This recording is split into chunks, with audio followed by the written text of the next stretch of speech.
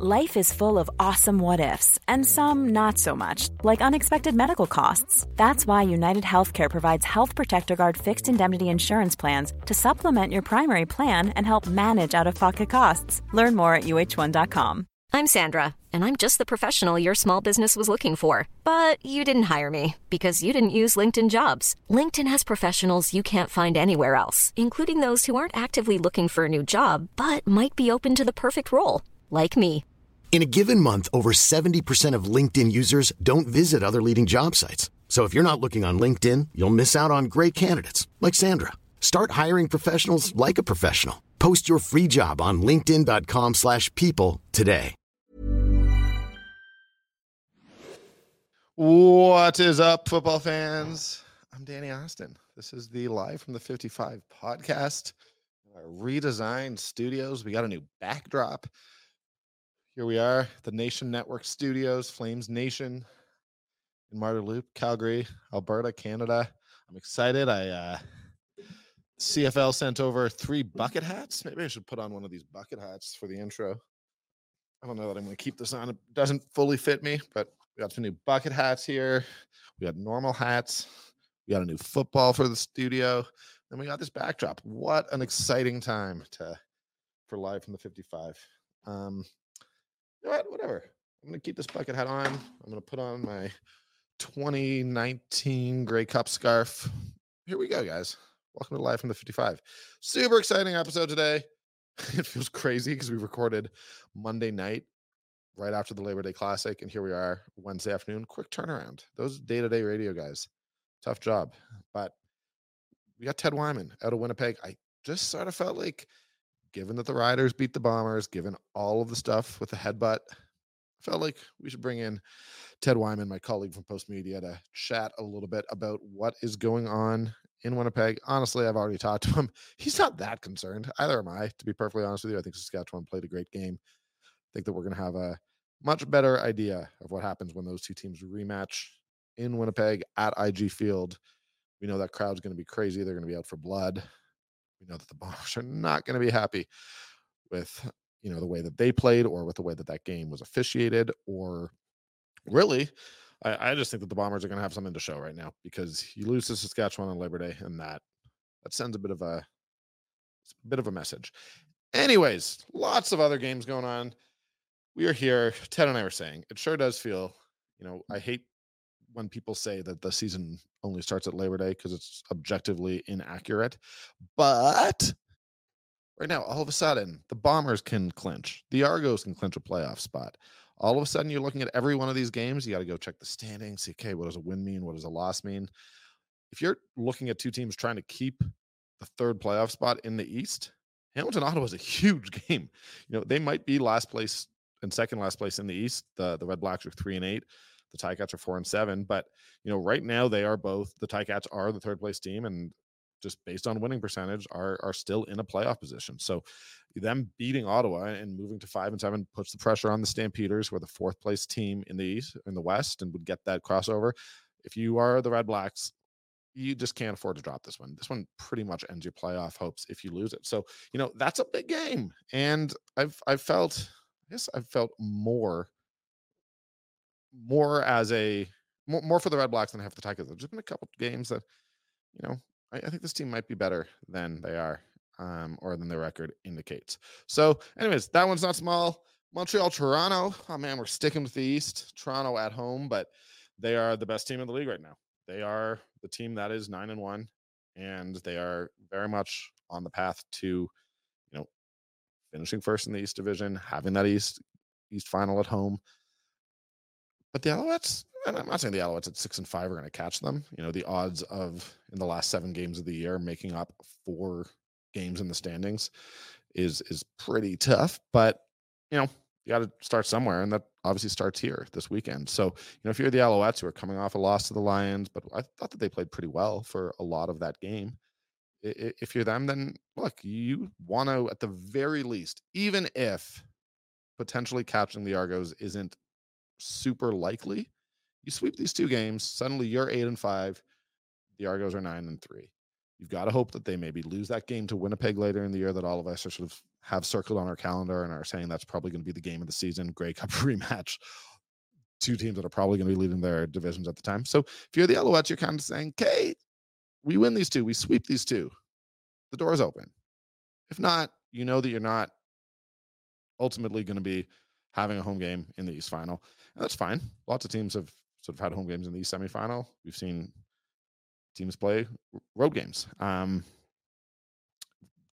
3 road games in the playoffs and still wind up winning the Grey Cup. So it's not like this is a season ender, but if you're the Alouettes, it's not just about catching the Argos. I think you want to send a bit of a message that, hey, we can beat you in your house. We can beat you back in Montreal too. I really think that this is an important game for the East Division because things have gone so smoothly for the Argos. You know, of course they've had 3 bye weeks. No other team has in the league, but it has just sort of felt like, you know, the only loss that the Argos had came to the Stampeders in a game where Chad Kelly got hurt. He was only out for the rest of the game, came back, but I'm not sure you're too stressed about that loss unless you really care about going undefeated, which is pretty tough to do in this little Canadian Football League of ours. But yeah, if you're the Argos, things have gone so smoothly. If you're the Alouettes, I think you just want to introduce that little bit of self-doubt, a little bit of fear.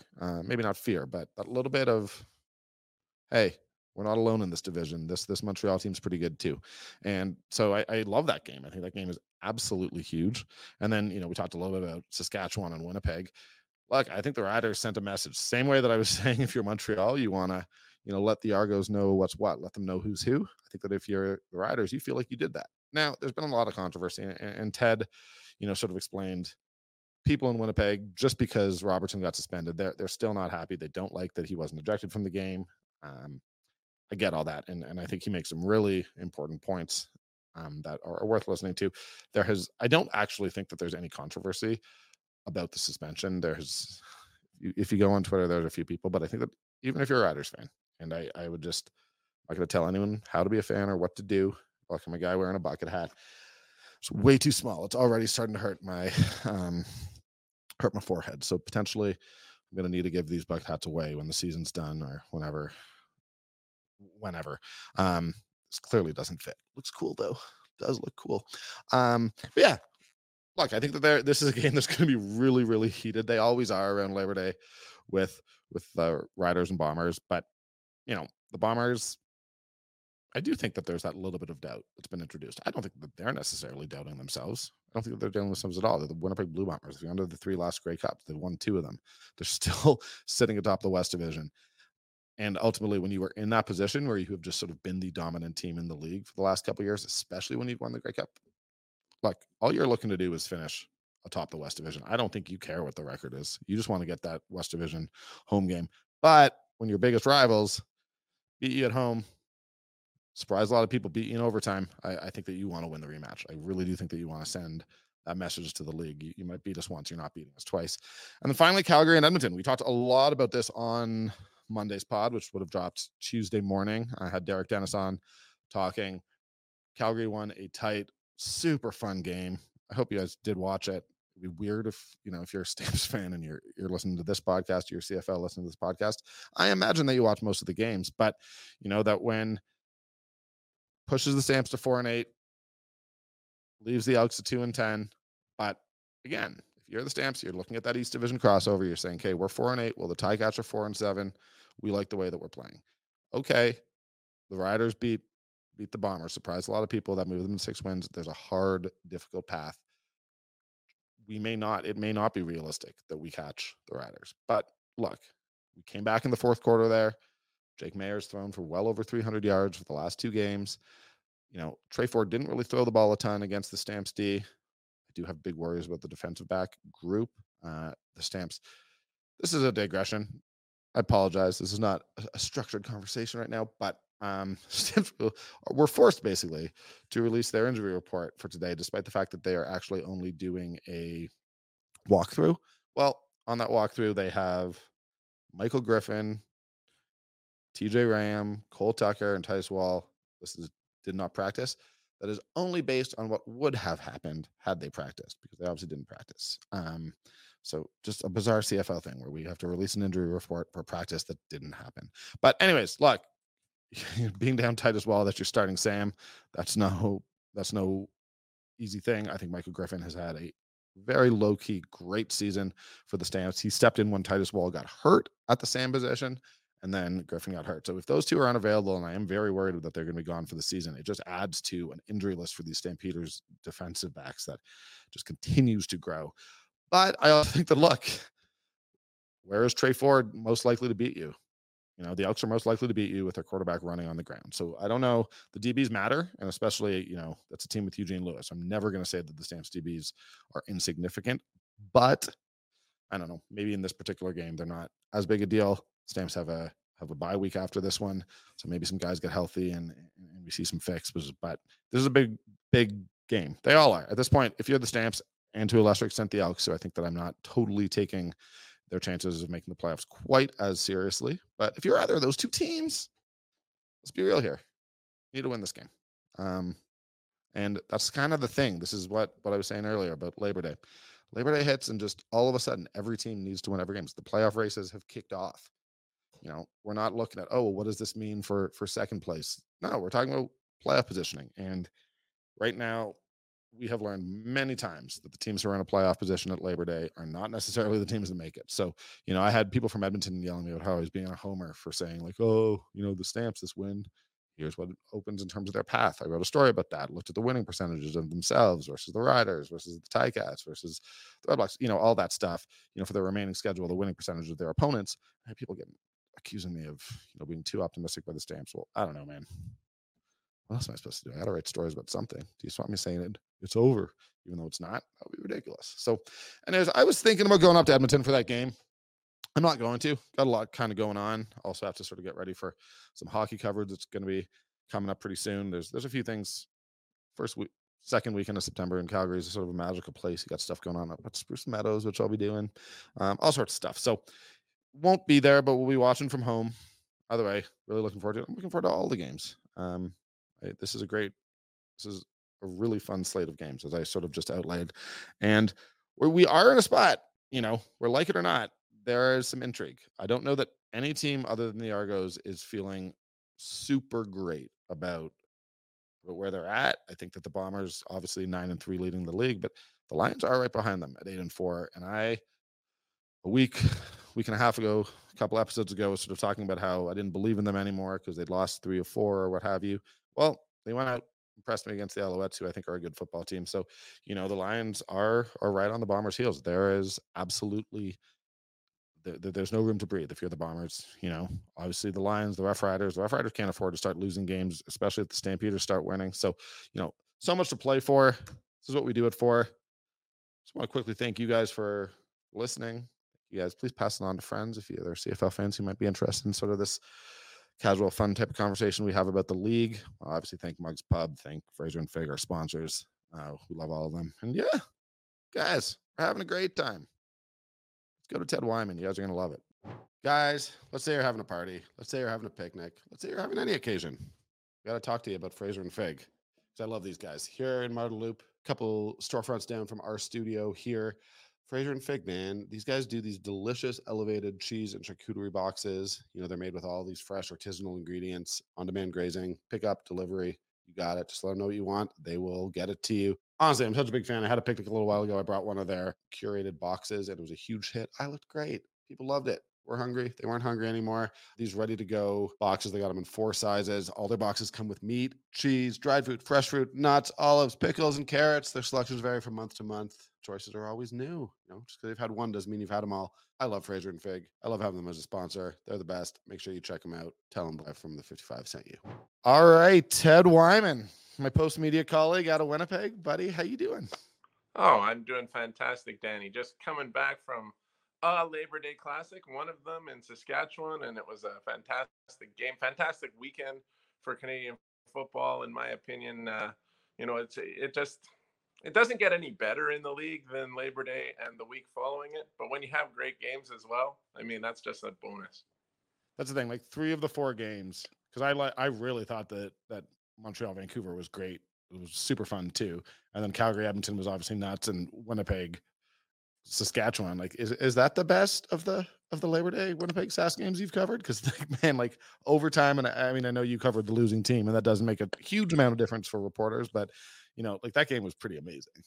Yeah, I mean, there was one in 2016 when Justin Medlock kicked a winning field goal that was pretty impressive. But and then another year, I think 2018, there was a Brett Lothar field goal right at the end of the game.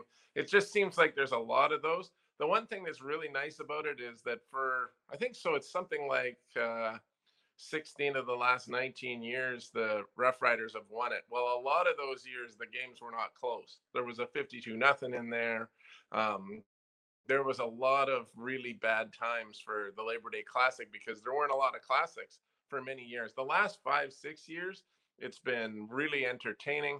Winnipeg has won a few of them. And I thought this year, maybe for the league itself, the best possible result came about, which was that Saskatchewan got a win at home in front of a sellout crowd on Labor Day and finally beat Winnipeg. They hadn't done it in 7 straight games, including playoffs. Took away a bit of that Labor Day mystique for Zach Collaros, and just created general excitement in the West Division where it was really looking like a 2-team runaway. Yeah, and I mean, I was telling you sort of before we went on, Jerry Modejong was down from Edmonton, and both of us were like, okay, well, this makes life a lot harder for the teams that we cover in the Elks and Stampeders, but like, it's weird, but I really, when Trevor Harris went down, thought that the Riders were dead. Like, I thought they might not win another game, and I mean, and this isn't specific to Saskatchewan. This is just good when any team manages to like find a way to make wins and make life interesting. But like, it's obviously good that the Riders are not just dead in the water at this point in the season. It is really good, and it sometimes makes you wonder how the coaching staff there saw Mason Fine as a better option than Jake Dolegala, because clearly Jake Dolegala has some skills. He can throw. He's got this really unique height.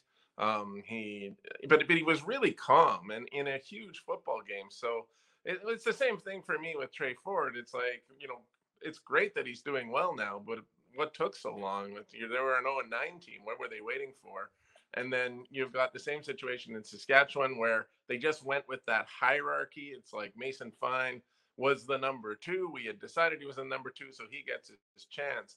But, our colleague now, again, Daryl Davis in the Saskatchewan, the Regina Leader Post, was writing for a while before this even happened that if you look at the 2, Jake Dolegala is the superior quarterback and he should be in there. Well, pretty smart thinking there because he's 2-0 in the last couple of games. And it wasn't like they beat the worst teams in the league. They beat 2 of the top 3 teams in the league. You have to start thinking the Rough Riders are real. It would be really interesting to see if they can do anything against Winnipeg in the Banjo Bowl. But right now, things look awfully good for them. So what stood out about Jake? Like watching on TV is so different, obviously, right? Like you're caught up in the drama a little bit when you're watching on TV. For me, it was just his calmness, his collectedness, his ability to just, let the things come to him, make the throws. They were very accurate throws for the most part. He wasn't world beating, but 326 yards with no interceptions. He didn't have a touchdown pass either. That's a great day. In my opinion, that's a great day for any quarterback. And for a guy that's younger and untested, that's pretty special, especially in the Labor Day Classic against Winnipeg.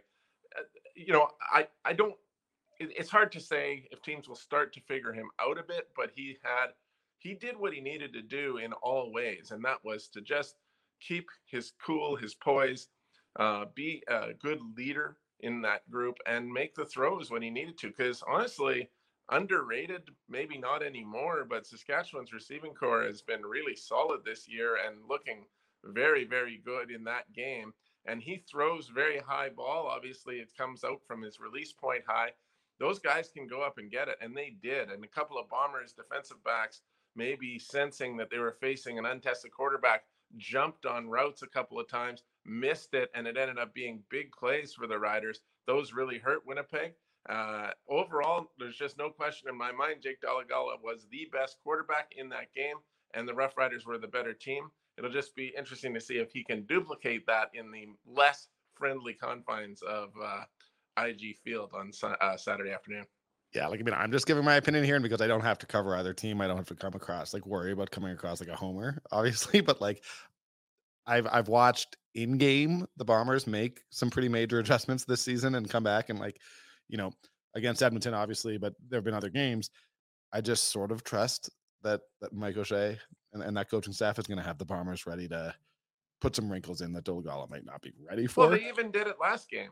They did it in the Labor Day Classic. They made the adjustments. They came back. They took the lead, and they were. I don't know, man. It was weird that they let that game slip away after taking the lead. They just, it really came down to not getting one first down and to giving up a couple of singles that maybe they didn't have to give up, but they did, and that's just how the game worked out. And then you just expect, well, the Riders executed in overtime with the Bombers in recent years. You expect them to execute as well, and they did, except for on the last play. The Riders made one bit more play than the Bombers did in particular to win the game, but for the most part, they made more plays throughout the game, in my opinion. I just think the Riders played better, and I think the numbers show that they played better. They had Zach Collaros off the entire game. I think Zach Collaros completed 50% of his passes. Yeah, 13 and for 26. That's just right? not good enough, and he knows it. And he hated the way that he played in the first half. I'm sure we're going to get to it, Danny, but, as everyone knows, Zach was completely pissed off after that game, and more than just a little bit angry for many reasons. And the most obvious reason I'm sure we'll talk about, but he was also mad that they only got 3 completed passes in the first half. He was mad that they didn't move the ball. He was mad that they didn't execute on the last play. He certainly wasn't just blaming referees or anybody on the other side for what happened. He was mad about that, yes, but he was mad at himself and themselves. And he actually said, are we actually a prolific offense? Because it doesn't really feel like it right now. That's notable. So, let's get to the headbutt, because I think we have to. I'm just going to come out and say it so that no one else has to. To criticize Zach for coming out and rightfully saying sort of what the hell. Zach that's exactly what a veteran quarterback should say in that situation. He got headbutted. It is nonstop. And I don't care what he who must not be named is out here saying on Twitter. That was a clear suspension. That should have been the whole thing. The CFL actually got this one right. Good on Zach, man. Especially a guy who has a history of head injuries. You headbutt him, show that passion, defend yourself, defend your team. I thought it was great what Zach did, and I think that it's amazing.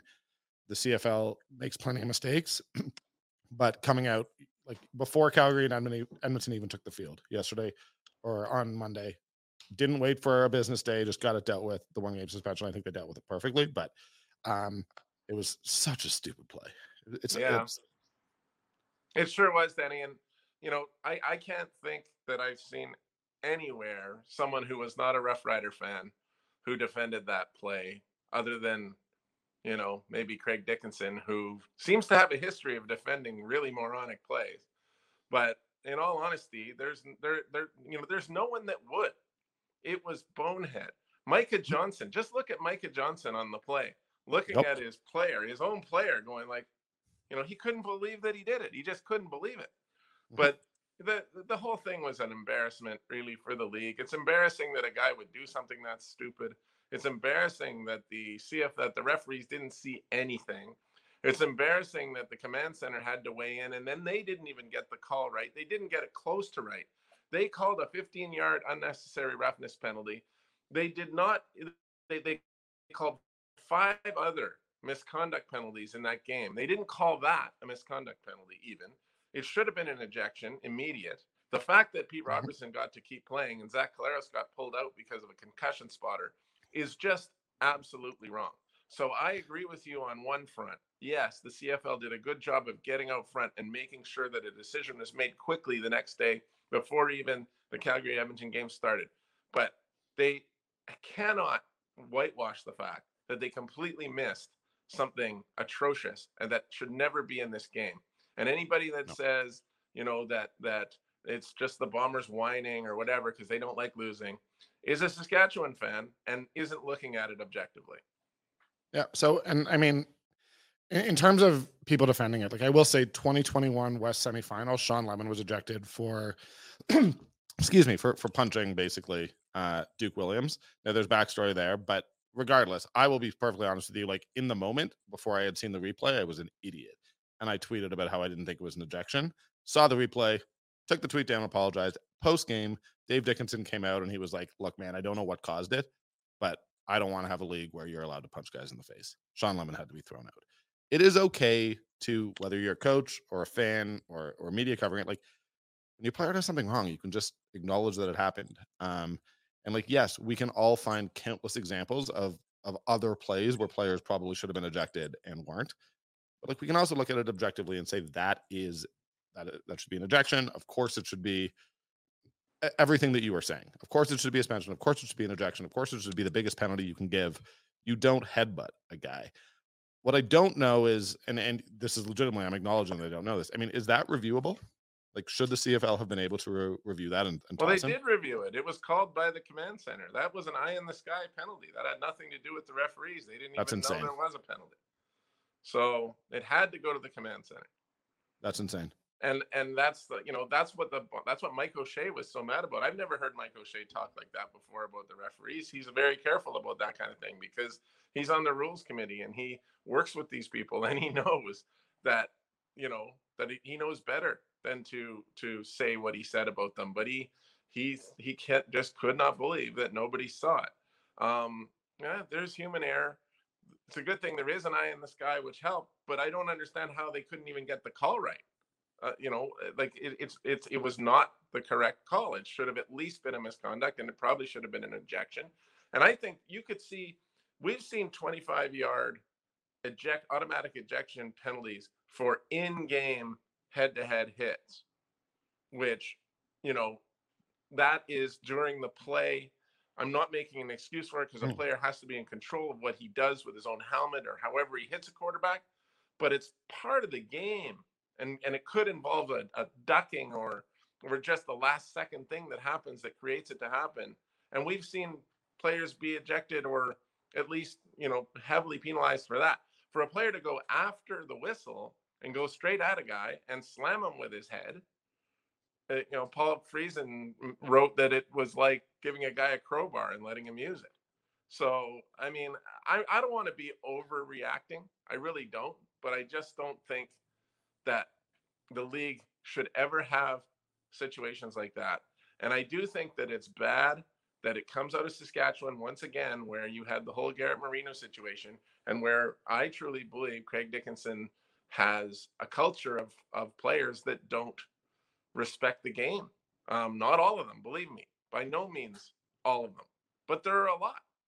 Mm-hmm. There have been players. There have been a lot of situations where these things have happened. It happened a few times last year with Duke Williams, with Garrett Marino. Then you get this again. It just makes you wonder how it happens. And then Craig Dickinson comes out and says, well, the Bombers players goaded our players into doing stupid things. Man, that's some serious lack of discipline and something that, if they really want to be taken seriously as a contender in the West Division, they're going to have to rectify. Yeah. I mean, and again, why I brought up the Sean Lemon example is because Dave literally after the game was like, I can't defend it. In a playoff game, the guy's got to be ejected. And at the time there was the word from the Stamps.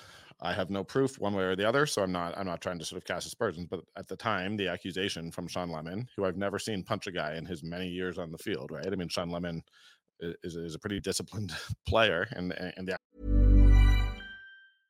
Cool fact, a crocodile can't stick out its tongue. Also, you can get health insurance for a month or just under a year in some states. United Healthcare short-term insurance plans, underwritten by Golden Rule Insurance Company, offer flexible, budget-friendly coverage for you. Learn more at UH1.com. Imagine the softest sheets you've ever felt. Now imagine them getting even softer over time. That's what you'll feel with Boll & Branch's organic cotton sheets. In a recent customer survey, 96% replied that Boll & Branch sheets get softer with every wash. Start getting your best night's sleep in these sheets that get softer and softer for years to come. Try their sheets with a 30-night guarantee. Plus, get 15% off your first order at bollandbranch.com. Code BUTTERY. Exclusions apply. See site for details. I'm Sandra, and I'm just the professional your small business was looking for. But you didn't hire me because you didn't use LinkedIn Jobs. LinkedIn has professionals you can't find anywhere else, including those who aren't actively looking for a new job, but might be open to the perfect role, like me. In a given month, over 70% of LinkedIn users don't visit other leading job sites. So if you're not looking on LinkedIn, you'll miss out on great candidates like Sandra. Start hiring professionals like a professional. Post your free job on linkedin.com/people today. Accusation was that Duke Williams had spat in his face, and Dave, if that's not goating, what is? And Dave wouldn't even acknowledge it.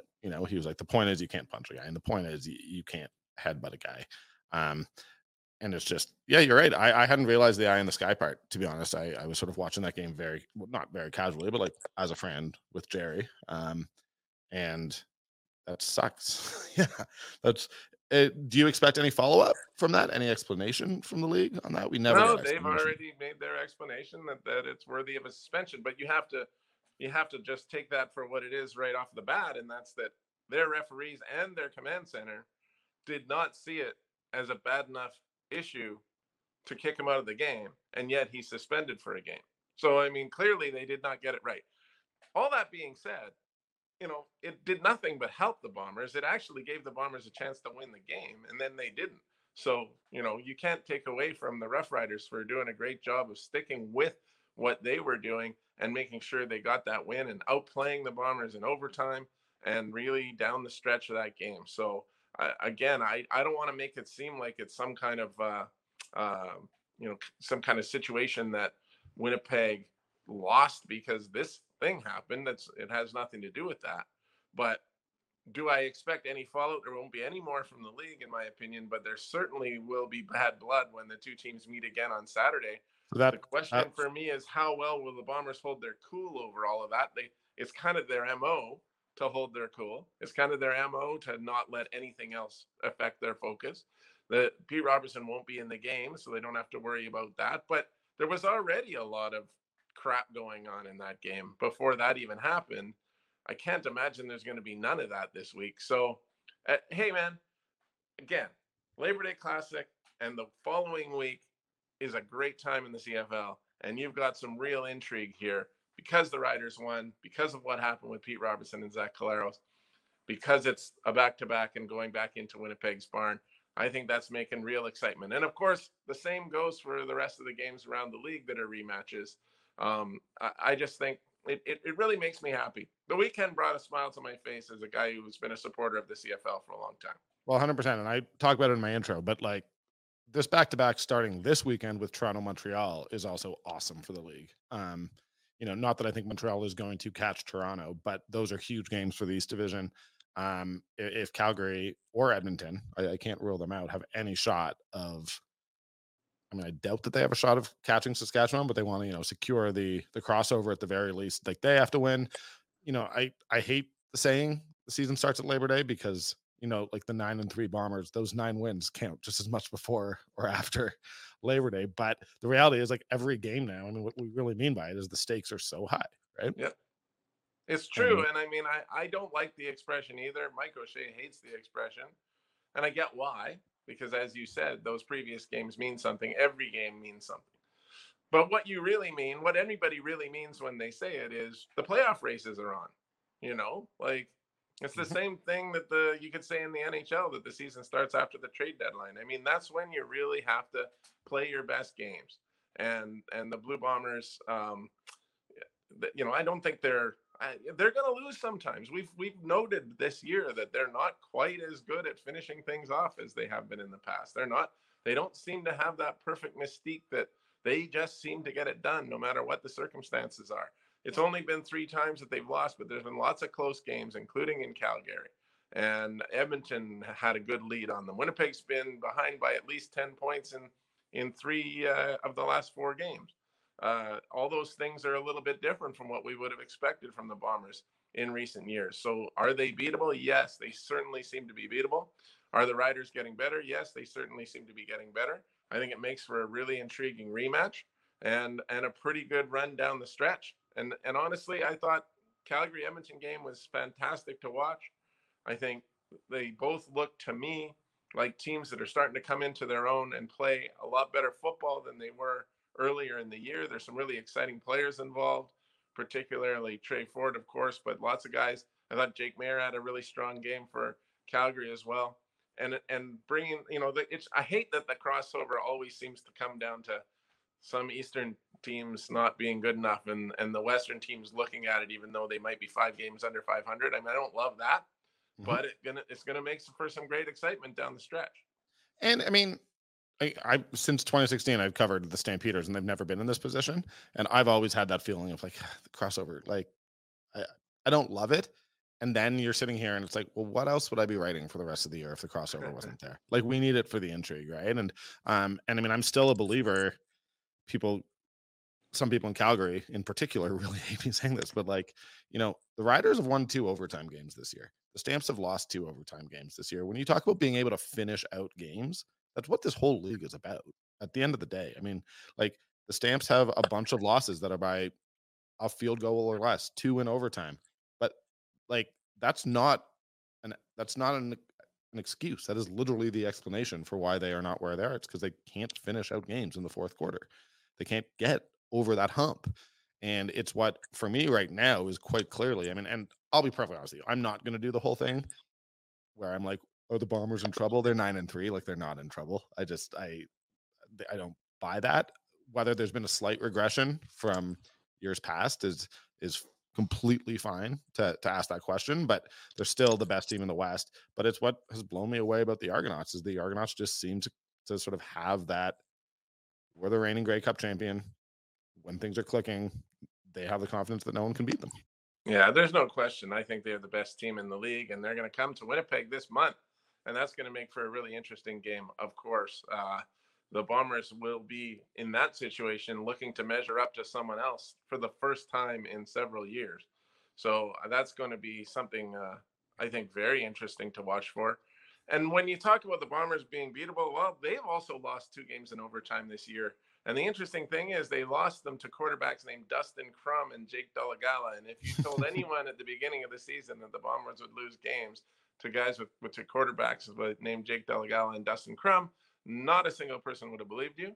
And that is something that, again, shows me that I'm not even going to say a crack in the armor, but there's an opening there for other teams to get in and try to, take this team down as the top team in the West. Right now, they are not the top team in the league. They're going to have to prove something severely against the Argos to show that they have a chance to, even possibly get back to the Grey Cup and beat them. I mean, it really is interesting. And somebody asked me what the biggest surprise of the season was to me, and I actually said to me it was the Argos because I didn't think that they were a fluke that they won the Grey Cup. They played well. They were a good team. I thought Winnipeg was the better team going in, but they won it. And then I just did not expect them to come out and be this good. I didn't expect Chad Kelly to be this good. I didn't expect their defense to be this good. I didn't expect them to have, this incredible running game with Willett and Harris. I mean, I guess I should have expected that, but I didn't know it was going to be this good. They are dominant. And their record against the West is going to be what decides to me how dominant they are. They've already beaten BC. They got to take on Winnipeg. They only play them once, though.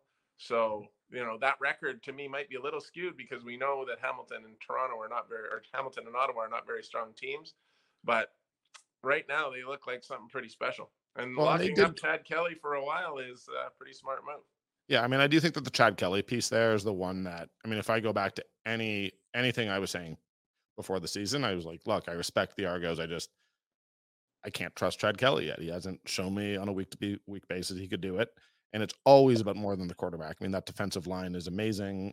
What Corey Mace has the whole defense doing is great. They have so many receivers who just almost seem like interchangeable, one big game after another from different guys. But Chad Kelly was the part that I had to question. And at this point, I mean, I'm not saying, look, at the end of the year, we'll look at it. And I haven't done a ton of thought here. And I don't always love that the quarterback of the best team just sort of automatically gets MOP, it seems. But like I, for a while, and to be honest, even going into this week, because I thought Winnipeg was starting to show that they were that able to steamroll teams, even if they got off to a slow start. They were beginning to really scare me. But just with the way, them losing, and it's the Argos are 2 games up on them. I have a hard time. I don't have sort of the interception numbers in front of me or anything, but I think Chad Kelly is my MOP at this point.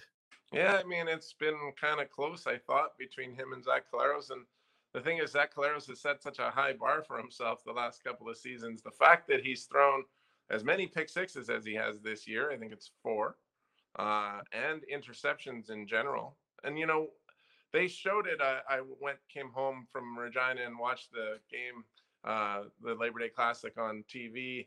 And there was a stat graphic that came up late in the first half, and it said 1 for 5 for 2 yards with an interception.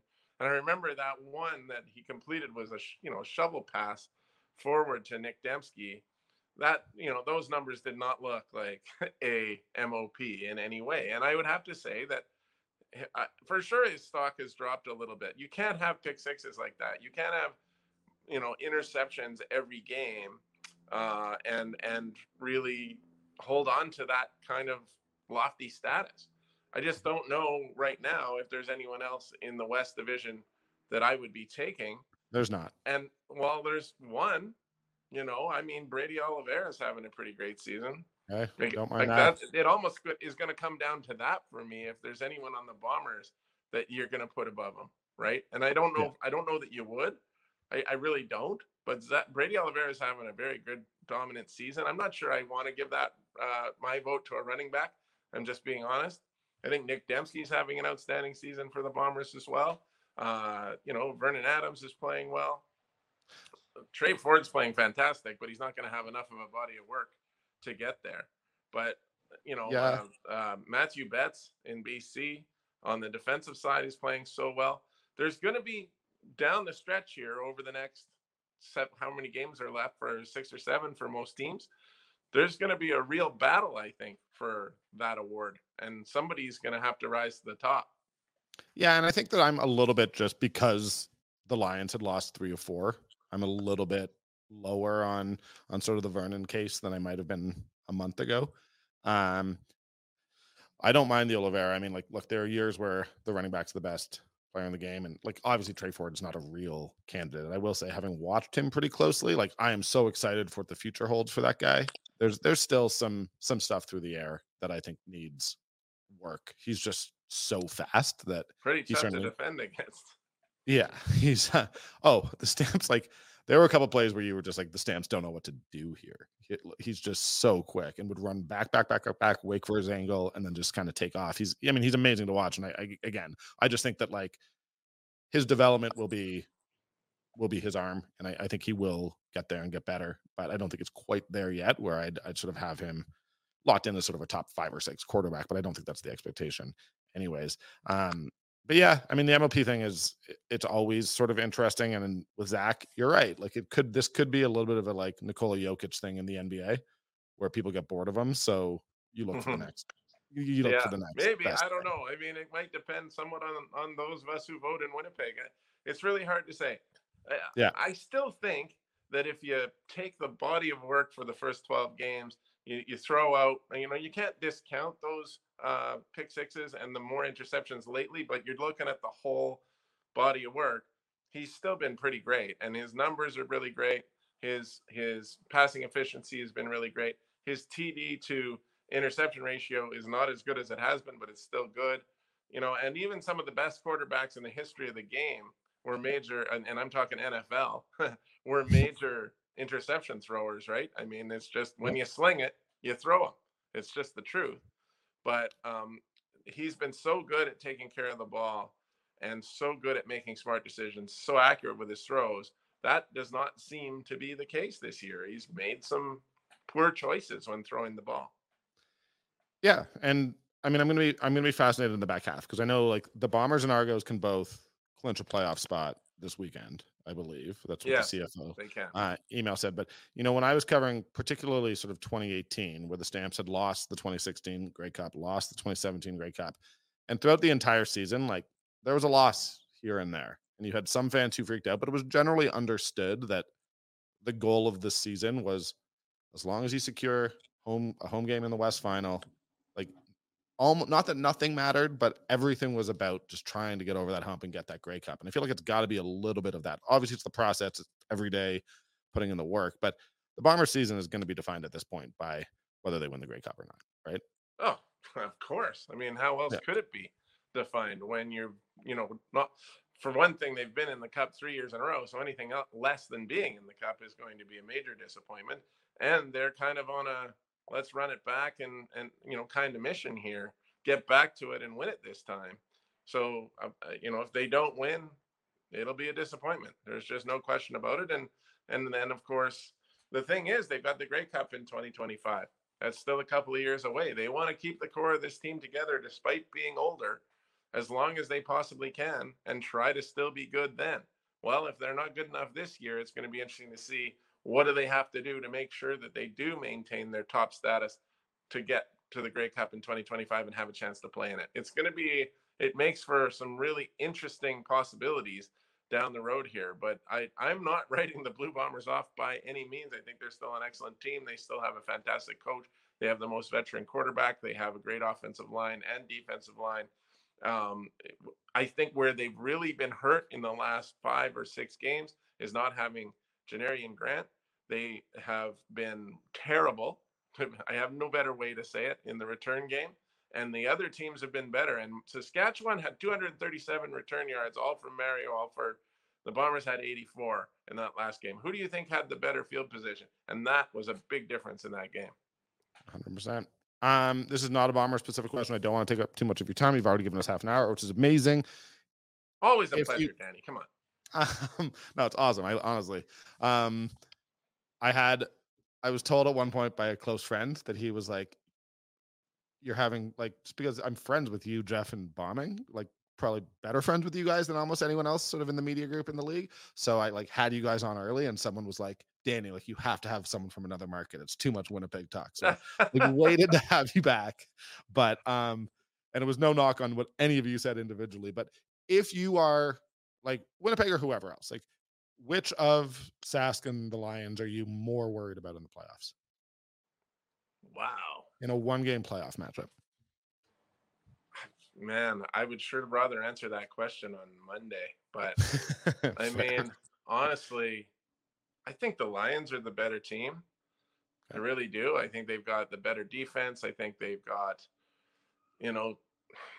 pretty great offense. The Dalagala thing is kind of what's throwing it all for a loop, because I certainly would have said no chance for Saskatchewan, but this guy seems to be turning them around somewhat. And it's not entirely him. He's just not making mistakes that are costing them.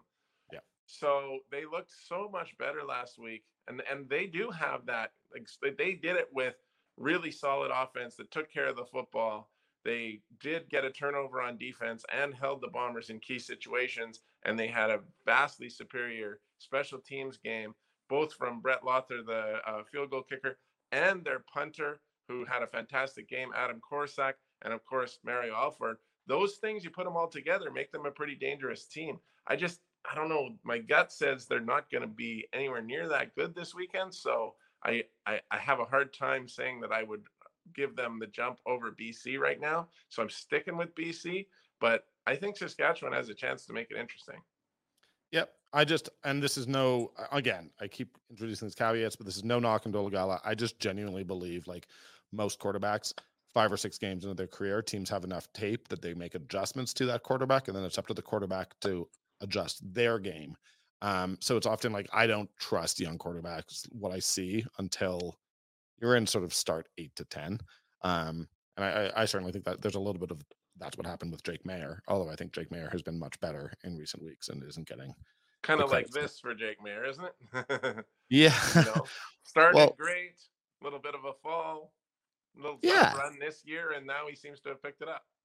Exactly. And the Stamps are not a perfect team. Like that's just the reality. And I had Derek Dennis on, and he just talked about a little bit how he thinks that you let that many veterans go, and then a couple injuries can really throw your whole team off. And I think Jake felt the pressure a little bit, but this is sometimes why you stick with young quarterbacks, because he's thrown for over 300 the last 2 weeks and has looked a lot better. So I think he leads the league in passing yards, doesn't he? Well, it's a little bit deceiving because I think the Stamps have played the most games. Sure. But yes, he is currently leading it, and that's not nothing. You can cut down on the interceptions there. Like, you can't complain about the way he's played for the last couple of weeks for sure. So, but I mean, so much they need to beat Edmonton this weekend. Like, it's just they need to get to 5 wins, quite badly. And then they do have a head-to-head with Sask later on. Like, there's a path there. There's a path there, but I did like the Stamps have a very difficult road ahead. So, buddy, I'm gonna let you go. Thank you so much for joining me. Ted Wyman, Post Media, Winnipeg Sun. We All right, man. Well, it's great. I love your show. Great to be on it. Great to be in the midst of this week that is between Labor Day and the games after the rematches. And I think it's going to be, just from some of the things we talked about right here, Danny, it sure seems like it's going to be an exciting stretch run for the CFL. And of course, the NFL's starting this week too. So if you're a football fan, there is no better time.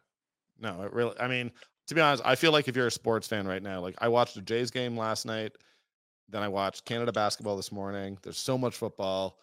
Like everything's coming back. This is the exciting time. This is your dream time. I know. I can't believe we're in the semifinals. I'm trying to not talk. Like I could just do a basketball podcast right now. But anyways, thanks, Ted. Cheers. All right, buddy. Have a good one.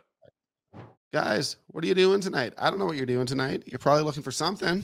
Guys, you got to go check out Mug's Pub. This is probably my favorite pub in the city, 1330 15th Avenue Southwest, right in the Beltline. Honestly, they do it all. I, for years, played trivia on Wednesday nights at Mug's. It's the best trivia night in the city. Other nights, they got music. They got specials every single night. Some of the best food and drink specials in the entire city are at Mug's Pub. You want wine, you want beer, you want cocktails. They got it all. Big fan of their fish and chips. They got some amazing pizza. You want to watch the game? They got TV screens. You want to just have a drink with friends? Perfect spot to do it. You want to have some food? As I said, it's delicious. Mug's Pub. We love having them as a sponsor. We love having them just down the road from us here at our studios. Check out Mug's Pub. They're the best. All right, there we go. Thank you to Ted for stopping by. Really do love that guy. One of the best people in and around Canadian football. It was awesome to get his perspective on sort of everything that's happening in Winnipeg. I should have addressed this probably in the intro, but just kind of checked after Ted went on, and this Duke Williams thing is confusing, eh? So Duke Williams, star receiver of the Hamilton Tiger Cats, basically says, "Thanks, Hamilton, I'm out." So we spend the morning thinking that I guess he's been cut or is leaving or something going on there. That post has now been deleted. Orlando Steinauer basically said he had a conversation with Duke. Duke wasn't going to play this weekend, but as for his status going forward, it will be addressed another time. Very confusing. Just not what you expect. Always feels like there's something with Duke. You never get through a year without there being something where we're wondering one thing or another. Yeah, I don't know. Don't have much to say about that. It's not every day that you see a receiver with his pedigree sort of tweet that he's leaving a team. And then, I was wondering if we were going to be recording here, and then by the time it drops tomorrow morning, we were going to have a completely different perspective. So I didn't want to go too in depth on it. And as it turned out, that was smart, because apparently he is still with the Ticats, just not playing this weekend. So good on Steve Milton from the Hamilton Spectator for asking the question, getting the answer. I don't know. It's all a little bit confusing. But yeah, guys, as I said in the intro, as Ted said, don't just want to say the same thing over and over again. Really fun week of games. We had a great Labor Day weekend, another great weekend going on, then a bye week for the Stamps. So I need a little bit of rest. So that'll be great. We got these new bucket hats. I'm making a big deal about the bucket hats, but I should also note somewhere here, they just sent me normal CFL hats. I shouldn't be completely pretending they don't exist. I got a new football to go with our older football. It's just a great time for CFL and live for the 55. Anyways, that's going to be it. Hope you'll check us out next weekend. Not next weekend, next Monday. Not entirely sure what the plan is, but we'll be talking about, again, this great slate of games and, inevitably how the entire complexion of the league has changed, because that seems to happen every week. Anyways, thanks for listening. Thanks to Fraser and Fig. Thanks to Mug's Pub. You guys are awesome. Please like and subscribe. Have a good one, guys.